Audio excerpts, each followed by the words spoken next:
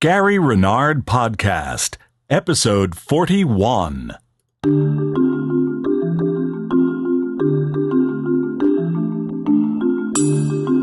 Welcome to the Gary Renard Podcast, your direct connection to Gary Renard, best-selling author of The Disappearance of the Universe, Your Immortal Reality, and the upcoming Love Has Forgotten No One.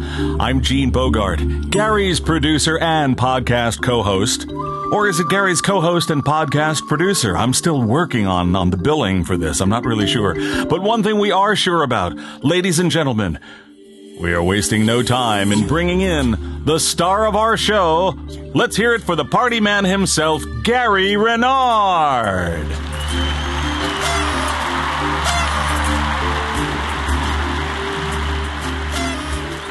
Like I'm just standing up. Well, we have all sorts of sound effects going on there for you, Gary. And it is a party because we are celebrating the new year, aren't we? Yes, we are. That's great. This is podcast number 41, our first podcast of 2011, and I'm really excited about it. We should be honest with people and tell them that we're actually recording this 3 days before Christmas. Yes, as you can tell, the Christmas spirit is causing feedback in our system, and I don't know what's bringing that on. I don't really care. But yeah, we always like to be honest with everybody. We actually are recording this just slightly before Christmas of 2010, so if we make any references that don't make sense, well, it'd be hard to track those down in our podcasts. But, buddy, how are you? I know it's been, what a busy year and what a busy season. It just, kind of grinding to a wrap up here. But, it's been a busy time for both of us. We can talk about some of my strange occurrences in a little while, but you've been traveling as usual, although that's going to change after the first of the year for you a little bit in your travel schedule. But, we have questions for Gary. We're going to talk about the New Year thoughts, but why don't we start off just by seeing what's been going on lately in the world of Gary Renard? Well, actually, I'm taking 2 months off already. We started a couple of weeks ago. Our last trip of 2010 was to Argentina, which was fantastic. It was just great, and we had a wonderful time. And as I understand, you did not cry for me when you were there. No, I asked Argentina to not cry for me. But it was just a great trip. The people were great. They loved our music, too. I think we've gone over better there so far than any place else that we've been. And it was great. It was my first trip to South America. I will be going back to Brazil, I believe, at the end of March. We couldn't get in this trip because nobody told us that we had to have visas ahead of time to get into Brazil. So we rescheduled, and I hope to go back to Rio. It will be at the end of March. And that's one of the interesting things about this year is that I actually spend more time outside of America than inside of America traveling. And so that was a first, and it looks like that's going to continue, where I spend just as much time in other countries as I do in America, because the course is spreading, my books are spreading, and they're helping in turn to spread A Course in Miracles to some of these other countries. And when I go to a place like Argentina, it's like I'm the best known person there when it comes to A Course in Miracles. So it really is interesting to go someplace like that. And I did this huge radio show with this, personality there in Argentina who's so famous. You walk out with him after the radio show, and there are people waiting on the sidewalk for him just to look at him. It's really, really fun. And he did a great interview. He asked really good questions. He's not the confrontational type, the way that some of these interviewers are always trying to, contradict you and say nasty things about you. And he's just the opposite. He's like a really great guy. And, it's like all this time overseas has been interesting. But what it led to was that I decided for the first time, and this is the first time that this has happened in 7 years of traveling, I'm actually taking 2 months off in the winter, and I'm also going to take 2 months off in the summer.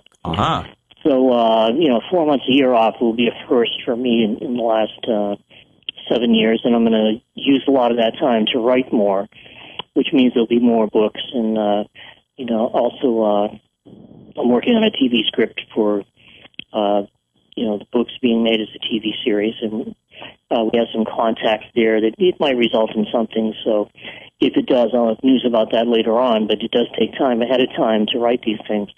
And so I definitely need more time to write. Plus, I want to also write a book with Cindy. So I have some major writing to catch up on and to do.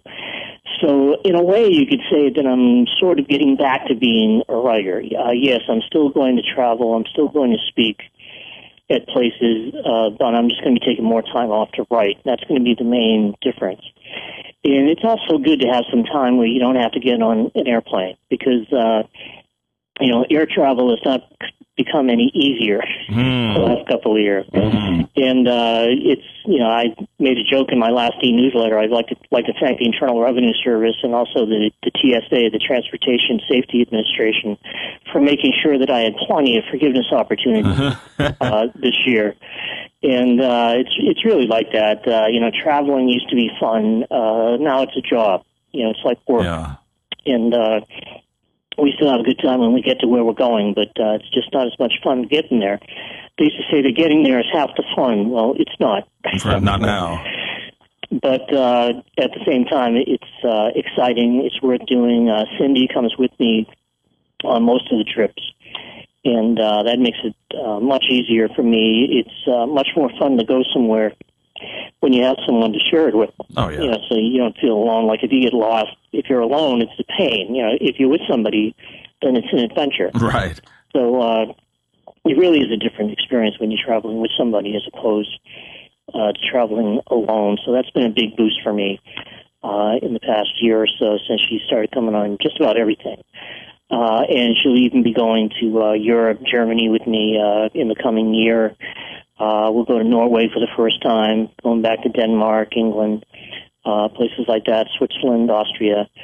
And we'll be going to Colombia and South America for the first time. So there are, new countries to go to and, old countries that we've been to go back to.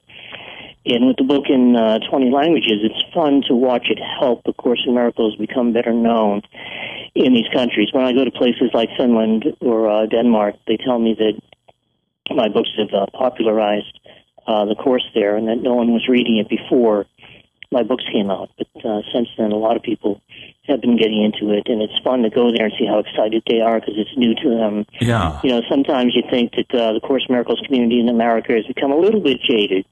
Because they've, had too many politics, too much politics and too many political things going on, and people end up arguing with each other over details when it's really the big picture and the message of the Course that they should be looking at, rather than nitpicking the Course to death and saying, oh, this sentence isn't true, or that one shouldn't be there, or whatever. It's really a case of not seeing the forest through the trees. What they have to do is stop nitpicking the trees, which are the sentences, and start looking at the big picture, start looking at the forest.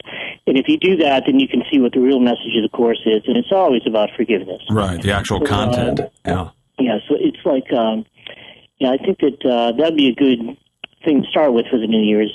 Let's look at the big picture of the Course and what it's saying. I know we're going to have a couple of questions in the podcast today from listeners, and you kind of you don't usually tell me what they are, but we just happened to discuss very briefly before we went on here what they are, because I wanted to make sure that we do actually talk a little bit about applying the Course, because this is a great time of year to recommit yourself, right? To actually living A Course in Miracles rather than just talking about it or thinking that you know it, actually living it and applying it all the time in your life. I really feel that the last couple of weeks, or the last few weeks of the year, I had a bit of a shift where I started focusing even more on applying the Course, and that happens from time to time as you go along in your journey with the Course. You will just stop and focus and start realizing, I could be doing this better. I could be applying the Course better than I am. So that kind of happened with me, and then I started just thinking of a few key principles. There are certain sentences from the Course that kind of jump off the page at people, and it's not the same ideas for every person. Sometimes it's different. It's highly individualized. Yeah, that's true. And I think that, I got a few of those that I'm going to talk about later in the podcast. But I just want to let people know that Cindy and I are doing really good. We're excited about the coming year, and at the same time, we're excited about writing more and spending more time on that. And also, we just finished recording our music CD, which will be out in February. Mm-hmm. And we get 9 songs, and it came out really good. I'm really happy with it. In fact, the recording is all finished. It's being what they call mastered right now. And we'll probably have that by February. I think the people are going to enjoy it because it's very eclectic. It has a few different types of songs on there. We do a song that I wrote, which is the first time that I ever recorded a song that I wrote, and Cindy wrote one of the songs, and we got these other songs that are among our favorites. And we sing some harmony. I play a few guitars on the CD, and it was fun because I've gotten used to playing again in the past year. I didn't play much at all before that. Then we started doing music in Mexico. Last February was when we first started actually performing songs at my workshops. And we don't do a lot of music because it's still about the chorus, but at the same time we do get in about 3 or 4 songs over the course of the day.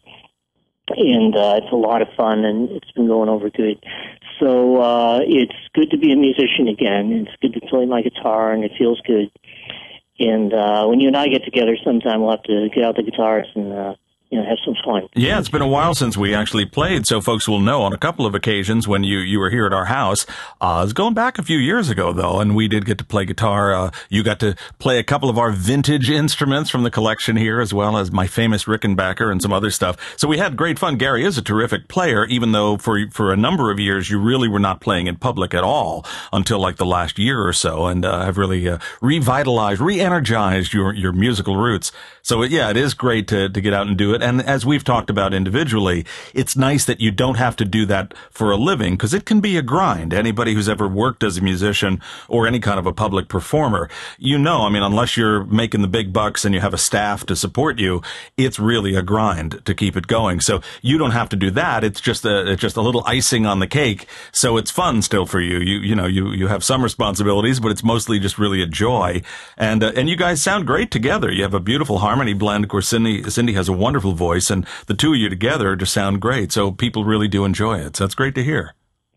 Well, thank you. And we did decide that we're not going to overdo it. We're not going to play too much, because then it does become like a job, and it's not the fun that it was originally intended to be.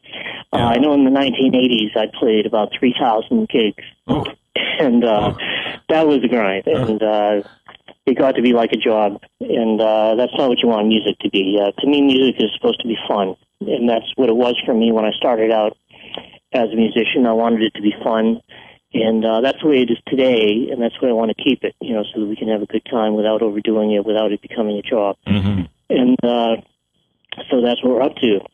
And I want to talk about you, too, because I know you mentioned to me that, you've had, some physical things going on lately. Yeah. It reminded me of something I read in the course, but I think I'd like to have you just kind of like tell people what's been going on with you a little bit. Yeah, and it's great, that so many people are so nice anytime that we talk, from whether it's one of our conference calls or a podcast here or whatever it is that we're doing. We get great responses from people who are, genuinely concerned. They, as we always say, we feel like everybody who listens to these shows or joins us in any of these activities are truly our friends, and they feel the same way about us. So it's probably not a big deal, and it's just been the last few days. It's quite recent for me. But as I was telling you earlier briefly, just a couple of days ago, I had like a really severe, I can only describe it as like a vertigo episode. And it was really severe when it first came on, head spinning. I got to one point where I was unable to stand up. I mean, I literally had to grab hold of things and go down on my knees. And it was praying, but that wasn't my intention initially, but it should have been probably. At any rate, I really there was waves of nausea as you get from that feeling of spinning that won't go away. And finally, it subsided to a large extent, but I was just like completely wiped out from it for the remainder of that day. The following day, which was 2 days ago, I had, or 1 day ago, the day before, I had, still the lightheadedness, the kind of, not confusion. I was thinking clearly as much as it's possible for me to think clearly, but, it was still that vertigo, that feeling feeling of things not being completely in balance and kind of teetering around as I walk through the house. I'm putting my hand on a counter here and a table there to make sure I don't lose my balance. Very unusual. Now, it's been progressively improving each day. Luckily, it doesn't bother me laying down. I know sometimes episodes like this, when you lay down, the room spins. And, and we're not talking from substance abuse. We're just saying if that comes on for, no apparent reason, no external source, you wonder what's going on. Luckily for me, I've been able, when I'm immobilized, when either I'm sitting or lying back completely still, there's no problem. So I've been able to sleep okay. And then today, it's not too bad. I still have some of it, though. So it's really been 3 days I've been dealing with this, and it was very severe in the onset. So I mentioned this to you earlier, Garen, and you said you wanted to talk about it on the show, which I'm happy to do. And I was thinking, as a lot of people know with my activities with recording the workbook from A Course in Miracles this entire past year, and we're almost at the end of it now, the whole process has been really stressful in terms of the deadlines of the recording and the editing and uploading to my on-course group and all the various things that go along with it. And I'm thinking, well, maybe the stress is finally catching up with me right as I get near the end here. And certainly the ego and via the universe has been throwing all manner of problems at me all year, I think really in an attempt to stop this whole process. But then you brought up an interesting thing that I'm looking forward to hearing what you say about right now in terms of the metaphysical aspect of how this type of an episode can really be a result of this intense focus on the very material of the Course itself. And, because through this recording and presentation of this, I've really immersed myself in the workbook this year like no other, even though I had a very intensive year of study a couple of years ago. This one has really set a new bar, a new level of the bar. So I thought that's what it was. But as you said, maybe it's the material itself that's resulting in this. So, Gary, I'm going to hand it back over to you. And I really very much want to hear what you have to say and how the Course speaks to this very thing. Well, sure. There's a section in the text of the Course. It's in the text on page 345. It's called The Bridge to the Real World. And, of course, the bridge is like that transition from the world which isn't real to the real world, which is a different experience. Mm. But it's talking about how when you're doing this work and when you're trying to cross that bridge, that some really wild things can happen. For example, this paragraph here, it says, the bridge itself is nothing more than a transition in the perspective of reality. On this side, everything you see is grossly distorted and completely out of perspective. What is little and insignificant is magnified, and what is strong and powerful cut down to littleness. In the transition, there is a period of confusion in which a sense of actual disorientation may occur. But fear it not, for it means only that you have been willing to let go your hold on the distorted frame of reference that seemed to hold your world together. I read that, I thought, is that all? It means only that I've been willing to let go of my old distorted frame of reference that seemed to hold my world together. Yeah, just that. So your whole world is being challenged, your whole perspective, your whole perception. It's like the rug is being pulled out from under the ego.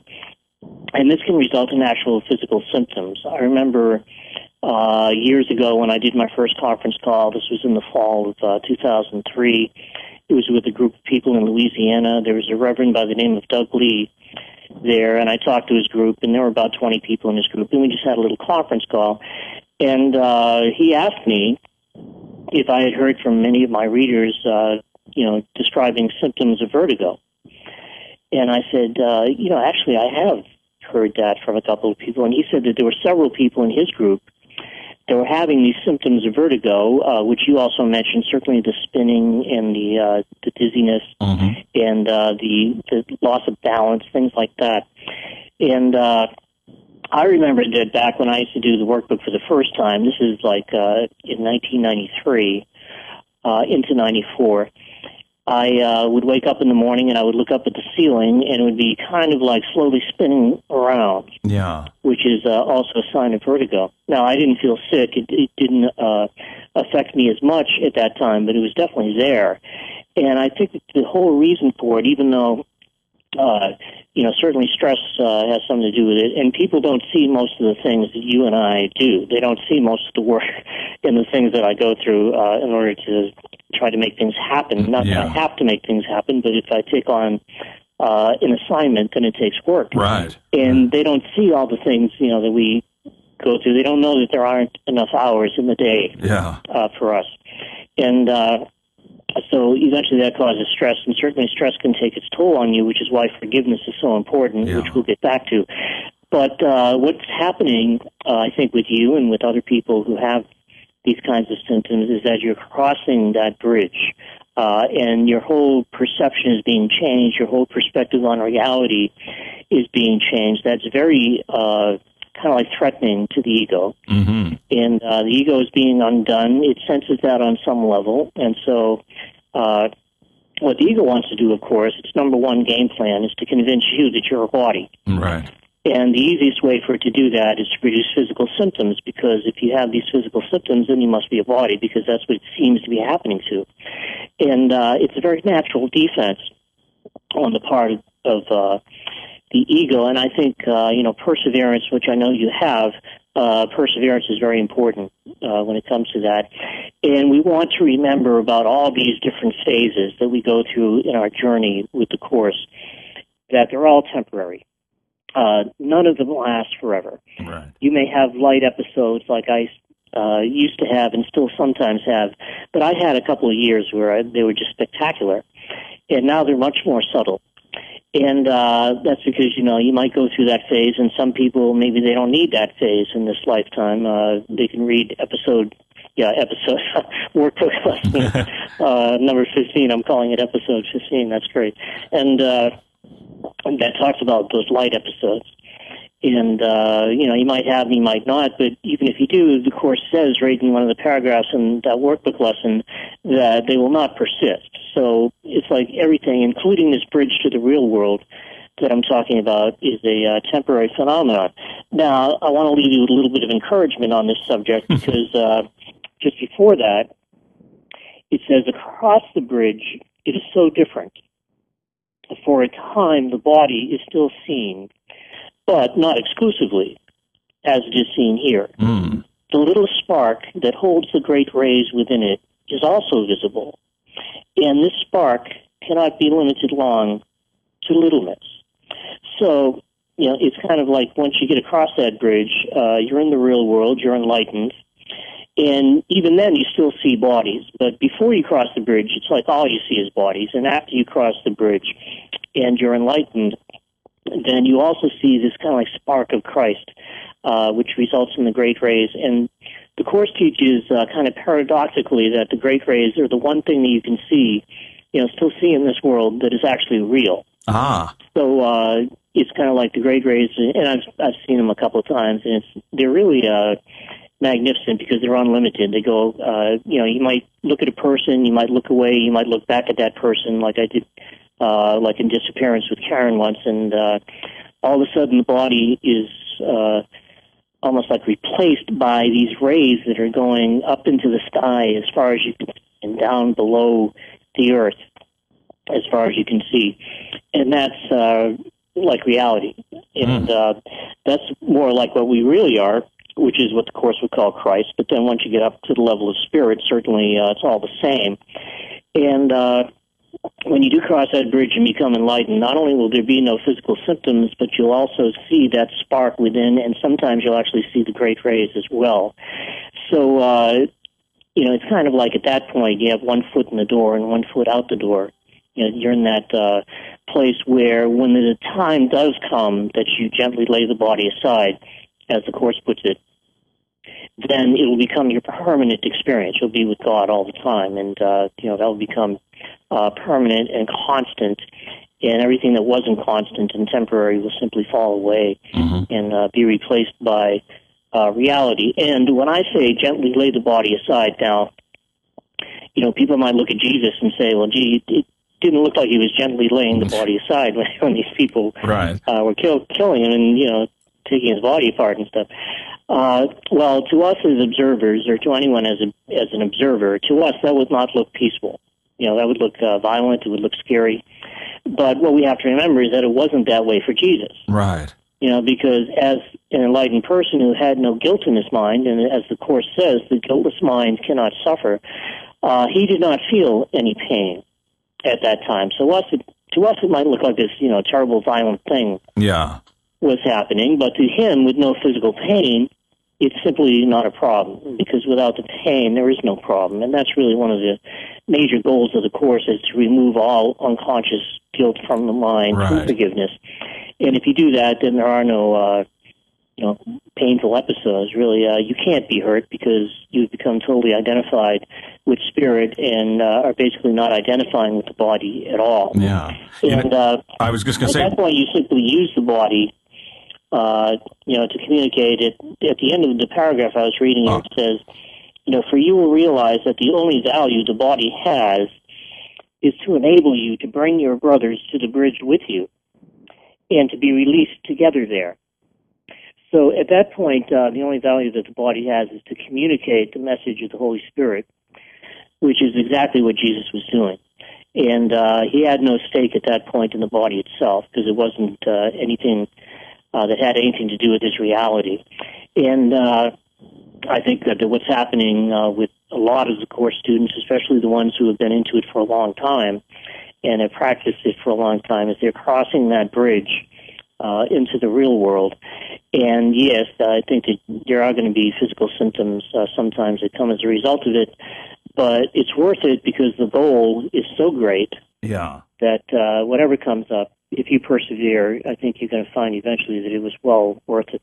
You know what I was going to say, and especially because I know you're such a movie fan and you've used movie analogies in many cases, and about how our experience of the symbolic world that we seem to be seeing is really akin to watching a film or watching a DVD. And as you were saying with Jesus, you're someone who undergoes this, by the way the world sees it, this horrible death, this horrible, violent, painful, agonizing death, and yet he could see that in total peace. And I said, imagine if you're watching a horror movie, as you've talked about many times in the theater, you're watching a movie and it's fun to pretend you're actually in the movie, or you're watching the movie and it's real, and you really get scared by stuff, and that's part of the thrill of seeing that kind of movie. But imagine sitting in your beautiful own screening room, and you have the most comfortable couch in the world, you're surrounded by loved ones, beautiful lighting, everything is peaceful, you couldn't be more safe and peaceful, and you're watching a movie on your DVD player, your custom huge flat screen 3D set, and you could be watching the most violent, horrible act, and you would be in a state of complete peace because you know it's only an image, and you know it's not real. So it is possible to observe something that seems horrible to look at, but you don't feel any horror because you are beyond it. You don't hold the guilt. You don't hold the concept of sin within you, so you have no reason to be identifying with that. So maybe that's how it was for Jesus. He could witness this happening to what appears to be his own body and truly have no sense of horror or pain associated with it. Yeah, I think that's absolutely true. And I think that that's something that will happen for all of us eventually. And life does become very much like a movie, and as Artemis and Persa have said, in the future they'll have movies that will be so real that you'll literally be able to walk into them. Mm-hmm. It's like you'll be able to interact with people, actually touch them, they will feel real. And, that technology to feel things that aren't there, that already exist. And, it's kind of like there'll be a lot of temptation there to still regard yourself as a body. And I think that as long as you know how to practice forgiveness, then you would be able to apply it even in that situation. So that's why the Course says, yes, the ego is ingenious, and its case may be, foolproof, but it is not God-proof. Mm-hmm. Yeah. And as long as you can practice forgiveness, and as long as you can apply it, to whatever is happening in front of your face, you're going to be okay. Speaking of movies, I saw a great movie last night, because I haven't seen a lot of movies this year because I was traveling so much. And I went to see this movie called Love and Other Drugs. Mm-hmm. And the acting is brilliant. I think the two people that are the major players in that movie, Jake Gyllenhaal, or is it Gyllenhaal? Gyllenhaal, yeah. and Anne Hathaway. And she plays a totally different part than I've seen her play before. She's in this movie with Meryl Streep called The Devil Wears Prada. Oh, great film, yeah. And she was really kind of like the girl next door type in that movie. And in this movie, she's not the girl next door type. She's like a real free spirit, really into sex, and there's a lot of sex in this movie. But it's very adult, but it also explores relationships. And it's like their acting is so brilliant. I really believe that both of them deserve to be nominated for Oscars. I hope that they will be. And it's just so refreshing to see a movie that's so lifelike and real and shows real people with real problems that they're trying to get through, and how they end up helping each other and joining with each other. So I just thought it was great. So if anybody is into great acting and isn't afraid of a real R-rated movie, then that Love and Other Drugs is really an excellent film. It's cool. one of the best films I've seen in a long time. And so I just brought that up because we went to the movies last night, and the rain let up a little bit here. I don't know if people have been following the news, but the rain here in California has bbeen biblical. It's just been incredible. And Gary, are you talking about a vengeful God? Yeah, yeah. I don't think God really has anything to do with it, but I think the ego had a lot to do with it, and it's just been incredible. We were taking our lives in our hands trying to drive home from this mountain called Big Bear on Sunday, and it's been really wild. The weather here has been really wild, but what the heck? I don't have to go out all the time because I get writing to do, and this is a good time to do it. And I'm really looking forward to next summer, July and August. I was telling Arden Purser about my plans, and Arden said, well, the Course says that the guiltless mind does not plan. Yeah. And I said, well, yeah, but what about me? Oh. So that was funny. But for those who don't know, yesterday was the feast day for St. Thomas. Oh, yeah, that's right. I had forgotten about that. You're right. As we record this, it was yesterday. Yeah. Yeah, and that's a very fun day for us because it's, first of all, the anniversary. It was 18 years ago to the day when Arden Purser first appeared to me in Poland Spring, Maine. And which means that's how long I've been into the Course, which is 18 years, because really ever since the second and third visits, after the second visit, they told me I was going to start studying A Course in Miracles, and by the third visit, I was trying to read it, and they started explaining things about the Course to me specifically. And ever since then, I think that the only thing that I've ever really wanted to do is share A Course in Miracles with people. And, I started out at this study group with about 4 people in the study group just talking about the Course. But by then I knew, and this was like in June of 93 that I first went to a study group, but I knew then that we were going to do a book, and even though I felt very challenged about that, because my big dream was to write a song, which I finally did, and I just recorded it. But, my big dream was to write a hit song. And the song that we just recorded is good enough to be a hit. I don't know if it will be, but it is definitely good enough. And it's like the idea of writing a book was just really foreign to me. So, I felt very challenged about that, but at the same time, I felt like it would happen. I didn't know it was going to take 10 years before the book was out. But they did warn me that they were going to be visiting me for a long time. Now, they showed up again yesterday. Art in person. That was all news to me. Now, see, I just get to hear these things along with everybody else. That's fascinating. So what happened? Well, they kind of put the icing on the cake for the 4th book because they've already given me most of the material for the 4th book, and I know people are still saying, where's the 3rd one? But I'll have an announcement about that soon. But the 4th book, I've already been given most of the material for that. So when I say that I'm going to make more time to write, the hard part about writing for me isn't the conversations with Art in person, but I do have to arrange them. They give me permission to put things in different order sometimes. And also I include my own narration at the beginning and end of the chapters, and in the middle of the chapters, if it says note or something like that, I like to communicate what was going on with me. at that time because it makes it easier for people to kind of like live it if they see someone trying to apply it. Yeah. So I'm excited about that, and at the same time, it's challenging time-wise. To have the time to do projects. It's like enough just trying to get projects done, and then when you do the amount of traveling that I've been doing, it just makes it literally 3 or 4 times more difficult to get things done. So that's another reason why I'm cutting back a little bit. But I want to talk a little bit about the course as it relates to the New Year, because I mentioned that this is a great time of year. Yeah. For people to kind of like recommit themselves.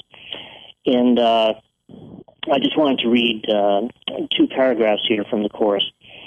And, it's around Christmas, but this is really also about the New Year. You notice that, this is the section where, Jesus says to Helen, he says, make this year different by making it all the same. And, of course, what that means is that all of our illusions are the same because none of them are true. So, you got this big thing over here and this little thing over there, and you think it's hard to forgive the big thing, which is why the Course starts off right in its 15 Miracles principle saying there is no order of difficulty in miracles, and they're all the same. And that's because none of them are true. So how can you make a distinction between one thing over here and one thing over there when neither one of them is true? And what Jesus is kind of like driving home here is the idea that Christmas, to him, is symbolic of the end of sacrifice. Most people have Jesus wired up to be a sacrificial figure, as we know. That's the religion that was given to us, and also the history that was given to us by the church, because back in those days, the church was history. Yeah. And whatever they made up, that was history. And what Jesus is saying here is just the opposite, that he was not sacrificing himself. He could not be hurt. He is not a sacrificial figure. And when I read these 2 paragraphs, I'm going to start off with that famous quotation that everybody quotes at Christmas time that says the sign of Christmas is a star. But I'm going to keep going and read the whole 2 paragraphs because most people never quote the rest of it. They just quote the first couple of sentences, and they don't really get into what he's saying here. So we'll do the whole 2 paragraphs. It says, the sign of Christmas is a star, a light in darkness. See it not outside yourself, but shining in the heaven within, and accept it as the sign the time of Christ has come. He comes demanding nothing. No sacrifice of any kind of anyone is asked by him. In his presence, the whole idea of sacrifice loses all meaning, for he is host to God, and you need but invite him in who is there already by recognizing that his host is one, and no thought alien to his oneness can abide with him there. Love must be total to give him welcome, for the presence of holiness creates the holiness that surrounds it. No fear can touch the host who cradles God in the time of Christ, for the host is as holy as the perfect innocence which he protects, and whose power protects him. This Christmas, give the Holy Spirit everything that would hurt you. Let yourself be healed completely, that you may join with him in healing. And let us celebrate our release together by releasing everyone with us. Leave nothing behind, for release is total. And when you have accepted it with me, you will give it with me. All pain and sacrifice and littleness will disappear in our relationships, which is as innocent as our relationship with our Father, and as powerful. Pain will be brought to us and disappear in our presence. And without pain, there can be no sacrifice. And without sacrifice, their love must be. So he's really kind of like encouraging Helen here to, really go all the way with this. Let yourself be healed completely by, giving the Holy Spirit everything that would hurt you, like anything that causes any upset, or makes you concerned or worried or just uncomfortable. Yeah. Even if it's a mild annoyance, anything that comes up like that, give it to the Holy Spirit and practice forgiveness. I was going to say, no, you see how it's always the ego's concept that things have to be different. Give everything. Well, the ego always wants you to hold something back. Don't do everything. And we've even heard people have said, a number of times, when you get to that state of perfection where you're just one with God constantly, and doesn't it get boring? I said, only the ego could come up with a question like that. When you have perfect, complete joy and ecstasy, don't you get tired of that? No, you don't. But only the ego would think, well, there must be something else, because it always wants something else. And it doesn't realize when you have everything and it's perfect, you have no desire or need for anything else, because if it's good, you already have it and continue to not only experience it, but to experience the expansion of it. It grows and continues to be more of perfection at all times. So again, having that be all the same is wonderful and could never be boring. Again, only the ego could think that it might be. Oh, that is so true. And I want to emphasize the word everything here, because it says, give the Holy Spirit everything that would hurt you. Let yourself be healed completely, that you may join with him in healing, and let us celebrate our release together by releasing everyone with us. So, that whole idea of forgiveness, it has to apply to everybody. You can't withhold it from anybody. I can't withhold it from somebody who I see on TV who I don't like. If I'm watching American Idol and I think the judges suck, that's something that I have to forgive, because to me, Cindy likes to watch that show, so I watch it with her. I like the singers, but I can't stand the judges, so it's like that's the forgiveness level. Now you'll have Steven Tyler to forgive. I don't know how that's going to work out. Well, that should be interesting. I have no idea what that's going to be like. Yeah. But at the same time, I think that, they pay these judges like, tens of millions of dollars a year. Yeah. And I don't turn in the show, to watch them. I don't care about that. And they pay these singers nothing. Yeah. And they're the whole show. So, what can you do? Go figure. But, it's like that's the forgiveness opportunity. Whatever comes up in front of your face, at least we know what it's for. When the Course says, what is it for, at least we know what it's for, and it's for forgiveness. And the key here that Jesus really emphasizes this time of the year is that it has to be total, that you have to recommit yourself, and this is a good time of year to do it, to forgiving everything. And that's a tall order. I'm not here to say that that's easy. It's not easy, but it's possible. It is doable.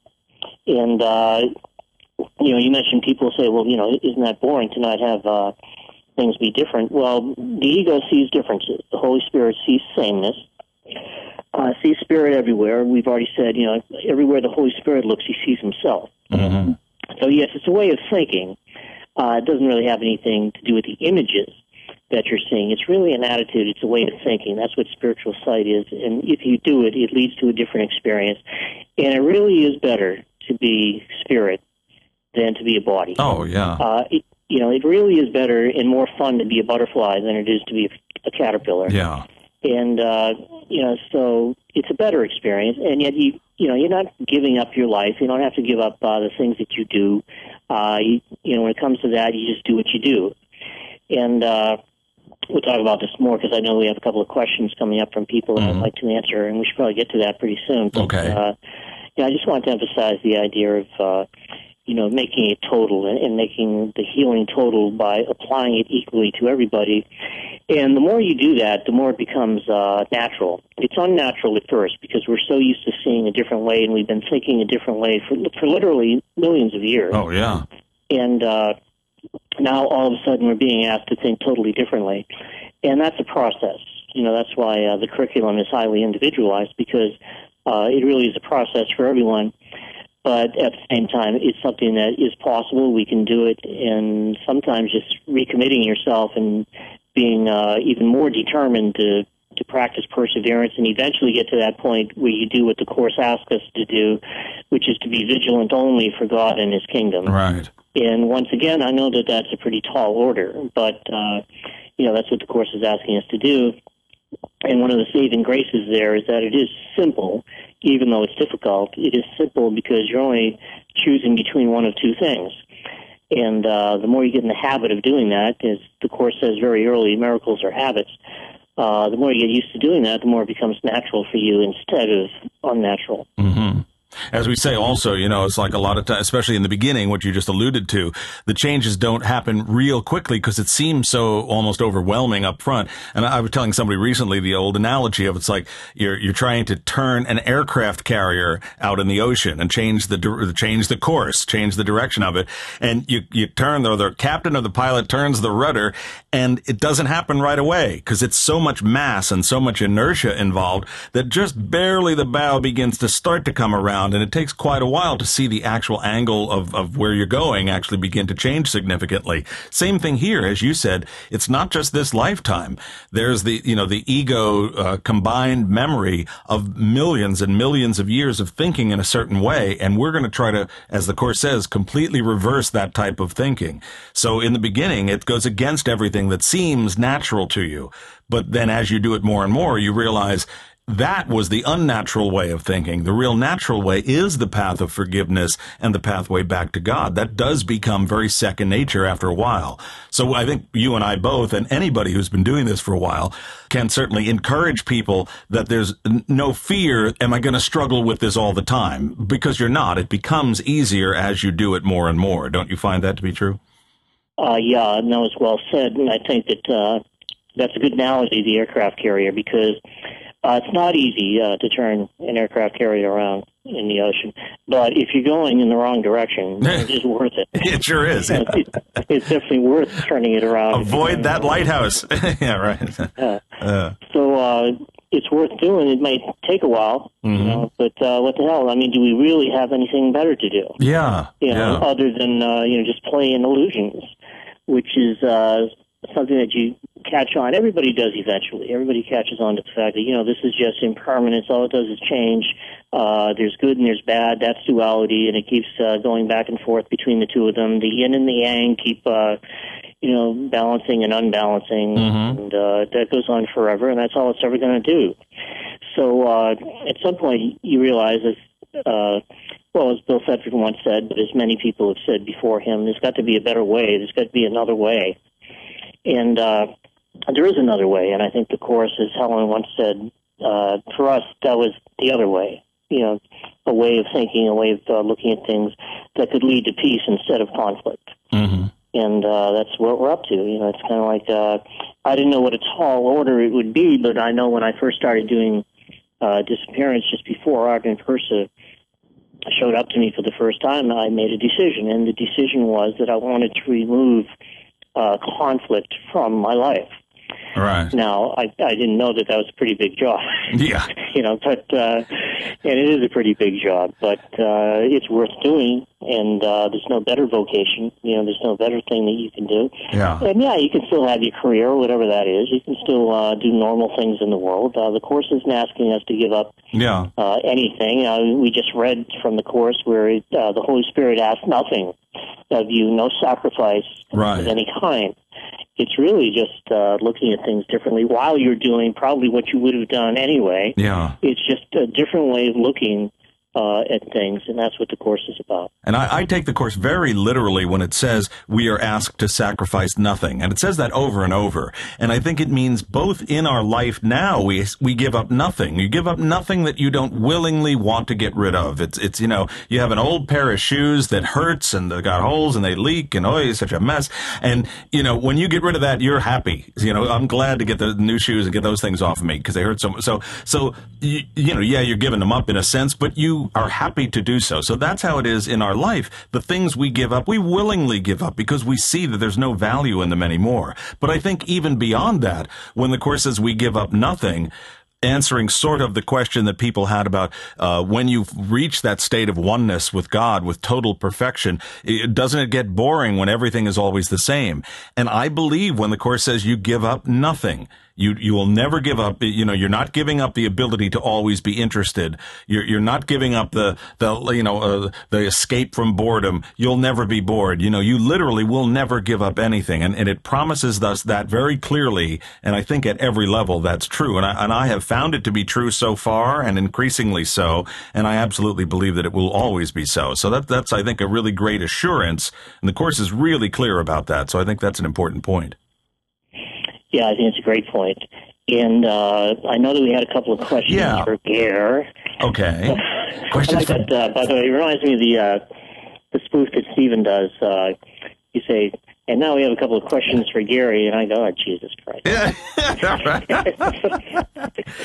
He just speaking, so those who have heard our spoofs, I'll tell you how to listen to them if you have not. They are well worth hearing. Our buddy Stephen, who did, I guess it's five spoofs of the Gary Renard podcast, where Stephen actually plays both Gary and me, so he does both our voices, and he brings in other characters as well, who you'll get to know and love as you listen to the series. He sort of, I won't say threatened, but he sort of at least made a suggestion that he might be considering another spoof on the horizon. We're long overdue for one. So personally, I'm itching for the next spoof. So Stephen, if I know he listens to these podcasts all the time, so I'm sure he'll hear this if I don't talk to him personally before then. But they're great fun. I'll tell you guys later on at the closing after Gary rings off. I'll give everybody all of our contact information, and you guys remind me if I forget in a few minutes to. No, I'll remember to. I like it when he brings in Eckhart Tolle. Yeah, that's really funny, and he'll have me say, I can't understand what he's talking. Yeah, I don't understand the word that guy's saying. Yeah, because allegedly when Gary and I go off Gary shows up unexpectedly in one of the spoofs, and he takes me out on the road with him. Come on, buddy, we're going to go do a podcast on the rails. It's going to be freaking sweet. And we end up on a hobo train with two surprisingly enlightened hobos named Boots and Willie, who have now become the names of our two kittens. But that's a whole nother story that I'll tell you about another time. But yes, Helen and I now have two kitties, as you know, and they are named Boots and Willie in honor of those two creations of Stephen. But along the trip, we run into Eckhart Tolle, among other notable characters. But Tolle is great the way he presents him. It's so funny. Yeah, that's great. That's funny. So anyhow, we'll tell you more about the spoofs later. All right, let's do a question or two here. One of them is actually a two-part question. Also, I think we can get to both of them here. And this one comes from Sandra. I'm not sure if Sandra's, I usually just say where someone's from, and I don't know, but just guessing from her email, she might be from New Zealand, and I'm not sure. I could be totally wrong about that, but we'll see. But Sandra it is. And she said, hello, I recently purchased one of Gary's books. Still awaiting its arrival, she says. She may have received it by now, but this is not an old question. We only got this one a short time ago. She said, I've listened and read Ken Wapnick's material over the years and heard some of Gary Renard's audios about A Course in Miracles. So here's her questions. Number one is a little more serious one. Let's do that first. The second part is kind of a little more general, which I think ties in with our topic today. But this one says, Gary, how does a person operate forgiveness and see another person as pure and innocent if, for example, they murder a family member? It says, I realize we've all come out of the same thing, the same source, whatever we choose to call it, God, universal energy, whatever. But if a person identifies so strongly within the ego's system and murders another person, then how do we not fall into the trap of protecting ourselves against that person should they attack us or something like that? She said, I know it's possible. I'm just wondering how we would do it. It probably has something to do with viewing others as we view ourselves, learning that when we judge another, we're judging ourselves, all of which is true. So that's one great example of bringing it very close to home when someone murders a family member. And what if someone does something horrible and either they're not caught or not brought to justice in that sense, and they're still out there? How do we deal with the fear, and how do we forgive? So, Gare, what's the deal? That's a tough one. Yeah, in fact, what that is, and what's this person's name? Was it Linda? Sandra. Andra. Yeah. Sandra. Oh, cool. Well, Sandra, I think that what you just described was the most difficult, of all forgiveness lessons. Certainly, in the first place, the death of a loved one is the hardest thing to deal with in this world. Even if the person wasn't murdered, it's the hardest thing to deal with. And then, of course, if you have that kind of action involved with it, it makes it even harder to forgive. So, when the Course says that there is no order of difficulty in miracles, and this is very hard to grasp and very hard to apply, it's saying that there's no difference between that and forgiving anything else. Now, that would be a very advanced state. When you actually understand that what the Course is saying is true, when it says that there is no hierarchy of illusions, it says that what has been misperceived has simply been released, and been passed along. So, that person was not reality. That person's reality is actually spirit, which is why we want to get into the habit of thinking about them as being this perfect spirit that is immortal, that will go on forever, that we can never lose, and that we're always going to be with through eternity. And yes, it's very hard to get to that point, and I think the way that you approach it is, first of all, don't think that you have to forgive it all at once. You don't have to forgive it all at once. You give yourself the time to grieve. You give yourself the time to be normal and to, have a funeral and, go through the grieving process, which could take a year or two. And at some point, when you're able to, you start to practice forgiveness around that subject. And after a couple of years, you realize that, communication with that person does not stop, because every mind is joined. And you can never really lose that person, and the love continues because it's the love that's real. It's like I was devastated when I lost my parents, but I know today that love continues, and they'd come to me in different ways, in dreams and things like that, to tell me that everything was okay and that they're fine, and that we'll always be together, and that all they want me to do is to be happy.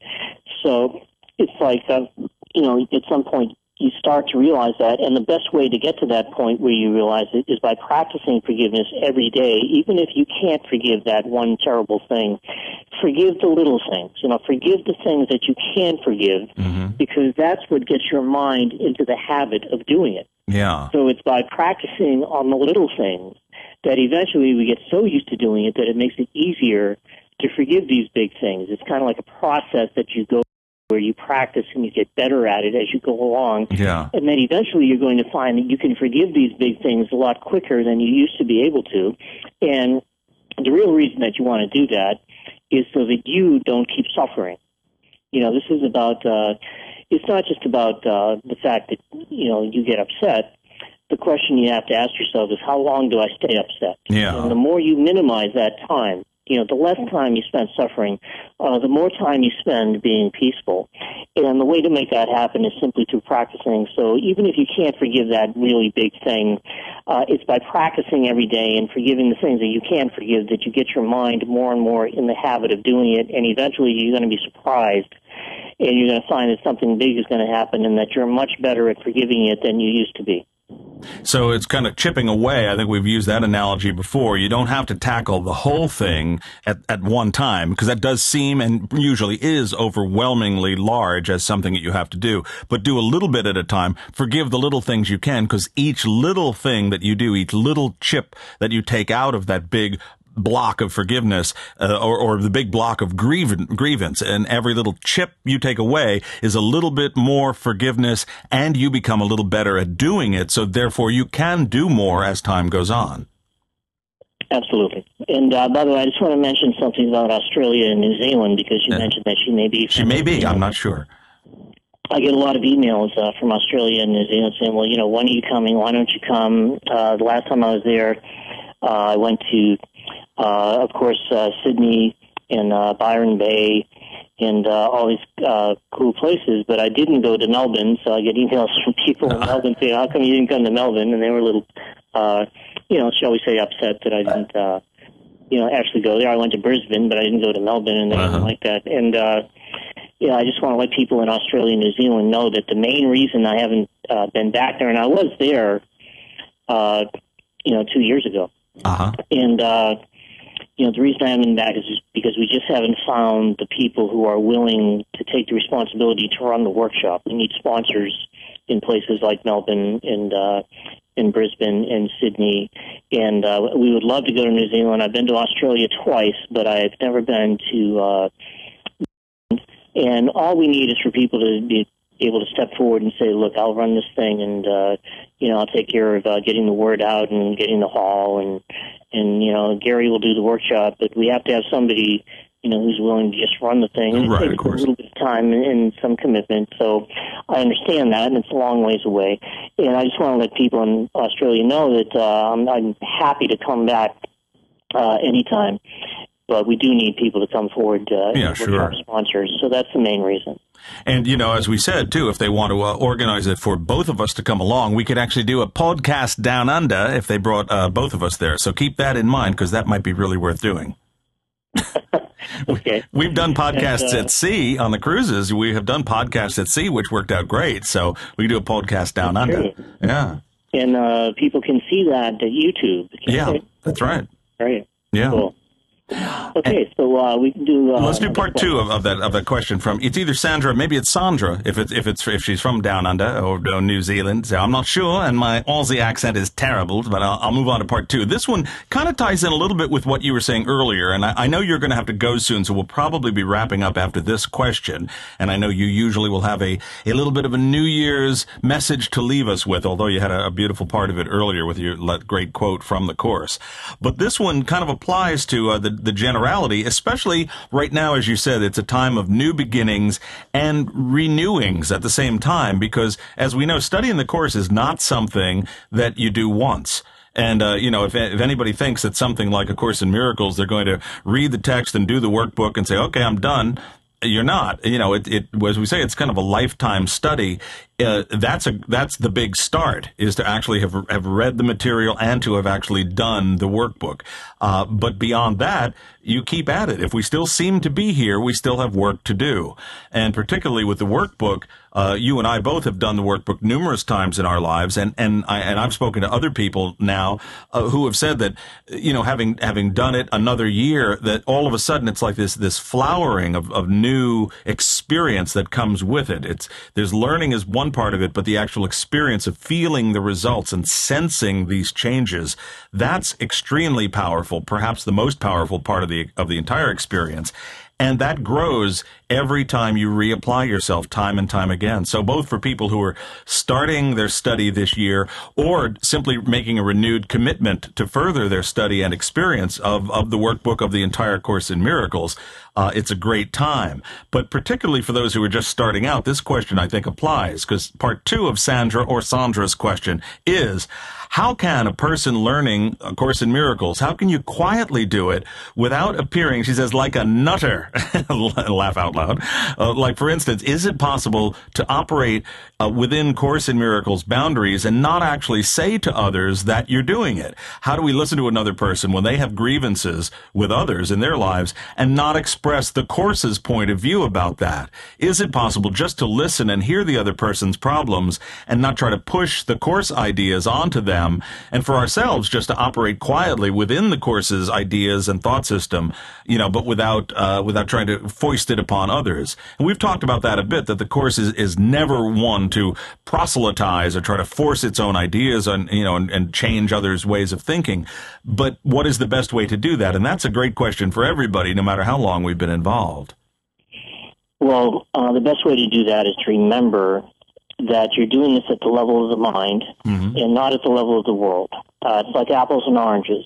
That's why the Course says this is a course in cause and not effect. And, we've said this before, but you can't say it too many times. The Course says, seek not to change the world, seek rather to change your mind about the world. So while that person is sitting there, with those grievances, it's not your focus to change it or to do anything about it. Your focus is to go to the level of the mind and forgive it at the same time. And that's always the answer. So what you need to do is kind of like remember that your job is simply forgiveness, which is done at the level of the mind. And I find that, what's been helpful for me lately is because, everyone who does the Course has these ideas that come into their mind that they read in the Course that they find particularly helpful. And it may be different ideas at different times. But what I've been focusing on the last month or two is, first of all, I'll remind myself that the Course says there is no world, right? So what I'm upset about or reacting to or what I don't like that I'm seeing literally does not exist. It's simply a projection that is coming from me, and I forgot that. But now I can remember, so I can change my mind about it and realize that I'm the one that made it up. And because of that, I gave it the power. By forgetting that I made it up, I was at the effect of it, and I gave it the power to affect me. But what the Course says about forgiveness and the peace that comes from it is that it denies the ability of anything not of God to affect you. So now you're looking at it differently, and you're saying, well, that person isn't really there. That's not of God. What's of God is perfect spirit. So I'm going to think of that person as being perfect spirit, and anything else that they do cannot affect me because I realize that I'm the one that made it up. There is no world. The Course says that every response to the ego is a call to war, and war does deprive you of peace. Yet in this war, there's no opponent. So it's like, what you're seeing isn't there, and you're reacting to something that really isn't there, which is what the Course describes as delusional. It says that we're all delusional, or else we wouldn't think that we were here in the first place. Right. I know that it's kind of hard to accept at first, but what you're seeing and what you're reacting to literally does not exist. So now you can pick up other phrases from the Course and get them into your mind, like, I am as God created me. His Son can suffer nothing, and I am his Son. If you're as God created you, well, it means, first of all, that you're not a body, and that what you're reacting to isn't there, and you can change your mind about it and choose to think of everybody as being this perfect spirit, which is exactly the same as God, completely innocent and totally unlimited, as we were reading earlier about the great rays and about that spark, which cannot be held to littleness. It's literally unlimited. And you think of people that way, eventually you're going to experience yourself that way. But as the Course says, the way to have this gift is to see it in others and to give it to others. And so you give that gift of forgiveness, and eventually you'll experience that forgiveness is actually going to you, because there's nobody out there anyway. And it's all perfect oneness, and it's all going to you. And it's a function of doing it every day, getting into the habit of doing it every day. And that's when you get to the point where it becomes easier, because the more you do it, the more it becomes a part of you. And if it becomes a part of you, then you would miss it if you don't do it. So it really feeds on itself, and that's where the practice comes in. Course in Miracles will do nobody any good whatsoever if they don't practice it every day. That's the only way to get the experiences that the Course is directed toward, and that experience ultimately is love, and it is what you are, and the way to experience it and to undo those blocks to the awareness of love's presence, which is the same as undoing the ego, when you do that, then it becomes more and more a part of you, and it actually does get easier in the sense that you get into the habit of doing it, and when it becomes a habit, then you know that you're making real progress. Yeah. Well, listen, I think we've covered the questions well here. I know you're going to have to go. We have run long. It's going to be another lengthy show, but folks seem to enjoy it when we go on, and we've had a lot of real serious content here. Well, let's say important content. I hate to use the word serious, so we'll just say important content here today. I'm going to let you close things out with a quick thought about the new year, but I just want to remind everybody of two things, and you as well, because as we said earlier, we're recording this just before Christmas, so just on behalf of Gary, Merry Christmas, Gary! And as I asked you one previous year, have you been a good boy this year, Gary Renard? Sometimes. Oh, well, that's an improvement from the last time where you said no. Yeah. And as well, we're also dealing with a new year. So, buddy, I just want to say I love you, man, and it's such a pleasure and privilege to do these shows with you. And we're looking forward to yet another year of the Gary Renard podcast. And Happy New Year to you. Thank you. And, Cindy and I wish a very happy new year to you and Helen. Is that the lamest party? That's not a real horn. That was a recording. That's why it sounded so bad. The bells were real. I really have real, I got a pair of bells here, I'll tell you. No, these are my actual sleigh bells. They're musical orchestral sleigh bells, which I love. It's my only chance to actually use them anywhere, so I'm glad to have that chance.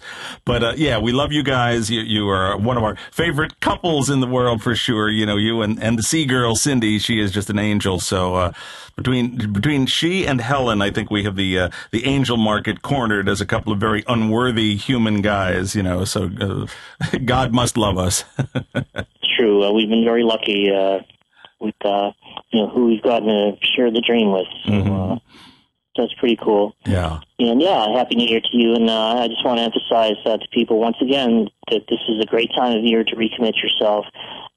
We can make this year different by making it all the same, and realizing that everything that we're seeing is temporary. We don't have to take it too seriously. And I know sometimes that's easier said than done, because it does seem like we have real bills to pay, and we have real financial problems, and we have real things hanging over our heads. And that's the forgiveness opportunity. That's when we realize that we don't have to react to it. There is no world. We deny the ability of anything not of God to affect us, and we can remember what we really are. And we can remember it the fastest by seeing it in others, because as the Course says, as you see him, you will see yourself. However you think about another person, it's going right to you. It's going directly into your own unconscious mind, and it will determine everything. So you have the power and the ability to do a couple of things. You can say, look, I gave the people in my hologram, who I made up, I gave them the power to hurt me by making it real. And it's my belief. It's the power of belief that makes it seem real to me. And I can withdraw that power from the illusion. I can deny the ability of anything not of God to affect me. I can change my mind about what I'm seeing.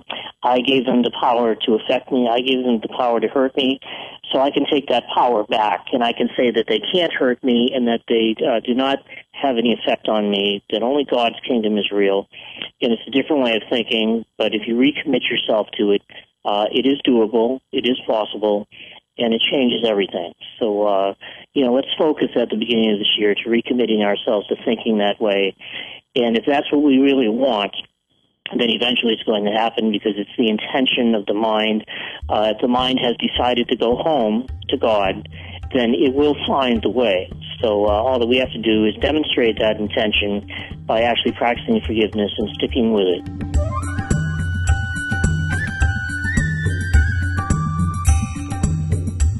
A couple of quick things to mention. First of all, I want to really apologize for the delay in getting this episode of the Gary Renard podcast out to everybody. We have had our share of technical problems over the years of doing this, and this time it was the ego really pulled out all the stops. We had a number of issues technically at my end here that came up after Gary and I recorded the podcast information that you just heard. We were hoping to have it out actually around New Year's or just before, and now it's actually several weeks after. So I do apologize for that. I appreciate everybody's patience in this. We made many references to the new year, and as we're releasing it, it's still January. So technically, I think it's still the new year, but I apologize for the delay, and thank you very much for being patient. Don't forget, as always, you can find out more information about everything Gary is doing right at his website, the famous one, the one he named himself, GaryRenard.com. And right there on the home page of his website, the first page you come to, you'll see the big ad he's got there, big promotion for his upcoming cruise, the cruise to the Mediterranean. That'll be happening this coming May of 2011. Well, some breaking news for everybody, and this only happened since we actually did our conversation for the podcast. We had been thinking that my lovely wife Helen and I were not going to be able to participate in this cruise this year, mostly for financial reasons, but a few other things as well. Anyway, there have been some last-minute changes, and it looks like now we will be able to attend. This is with great thanks to Gary and all that he does to make it possible for us. And also a special thank you to our dear friend Andre, who I know listens to these podcasts all the time, and I wanted to take the opportunity to thank him. Andre, our favorite Boerenjongen, he's a dear friend of ours, lives in Holland, and a great fan of the podcast as well as Gary's work in the cruise and the course. He's very, very knowledgeable. Well, through his very generous assistance, it looks like we're going to be able to handle the travel arrangements and be able to be there. So thank you to Andre and to Gary and to everybody else. And so we're very much looking forward to it. That'll be this coming May of 2011. But for folks who do want to sign up for that, you should do that fairly quickly, because once the ship sells out, then that's it. There's no more room. So you may want to check that out. Again, you can get the information about the upcoming cruise as well as everything else in the world of Gary Renard right there at his website, GaryRenard.com.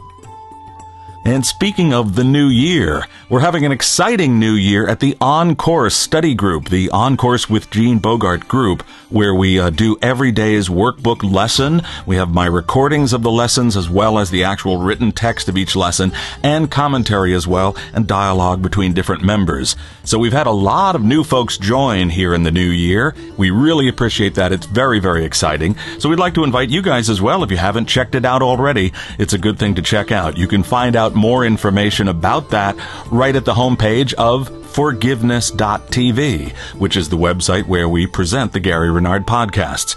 So go right to the homepage, forgiveness.tv. And what we're also doing during the month of January is actually sending the daily lessons, the same ones that we post and release to all the members of the OnCourse group. We're doing that also to people who are simply on our Forgiveness OnCourse newsletter list. And you can sign up for that right at forgiveness.tv. So even if you haven't joined the group, you can still be getting the daily lessons. Make sure that you're on track for your workbook studies from A Course in Miracles for this year. So check that out. You can go directly to the OnCourse group for more information at this website, oncourse.genebogart.com, or just go to our main site, forgiveness.tv, and you can connect with everything right there.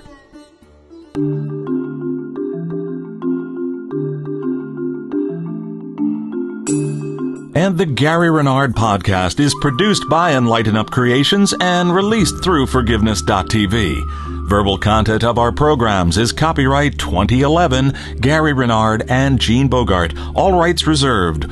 All grievances forgiven. Once again, on behalf of Gary and myself, we so very much appreciate you guys. We appreciate your patience for sure, but we appreciate your involvement and your regularity in listening to our podcasts and looking forward to them. It's incredible. We do hear from people who are sort of new to Gary's work or my activities, perhaps even new to A Course in Miracles, and they just discover the podcasts and often will listen to them all. And there's over 40 of them now. And I say, what a marathon that would be. But we appreciate that very much. We're glad you guys like the podcast.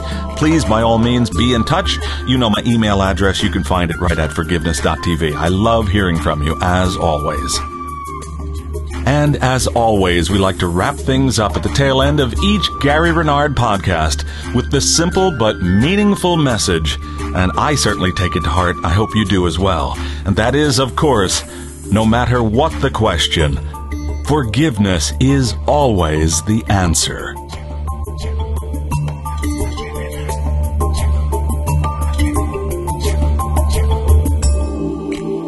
That's a good way to start the year. Yeah. I've talked to several people in the last month or two who have literally been new and have listened to all 40. Wow. The podcast. And, it's a good thing.